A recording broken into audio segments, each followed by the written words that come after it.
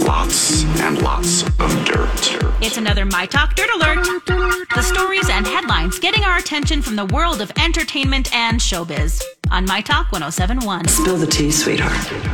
Michael Sarnowski, a breakout filmmaker thanks to Nicolas Cage's drama Pig, is in negotiations to direct the next film set in the Quiet Place universe. The Paramount project is not a direct sequel to the two films, but rather a spin-off set in the world in which humans are forced to live in silence lest they attract the attention of deadly sound-seeking creatures. The spin-off is based on the original idea from John Krasinski, who helmed the two installments and appeared in both opposite his real-life spouse, Emily Blunt.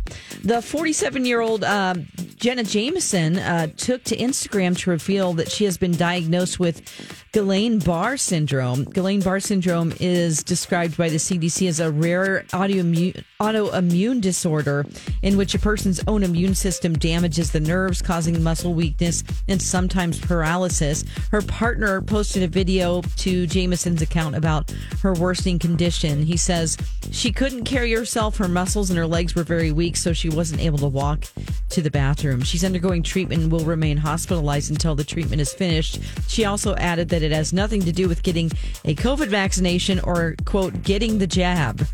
The house that was used in the 1984 classic horror film Nightmare on Elm Street was on the market for almost 3 months before selling for $2,980,000. Initial asking price was $3.5 million, and it sits in LA just off of Sunset Boulevard, just blocks from the legendary Chateau Marmont Hotel.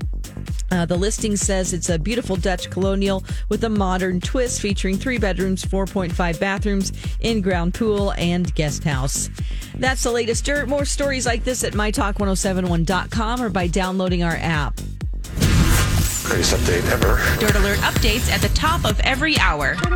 Plus, get extended Dirt Alerts at 8:20, 12:20, and 5:20. Keep me updated.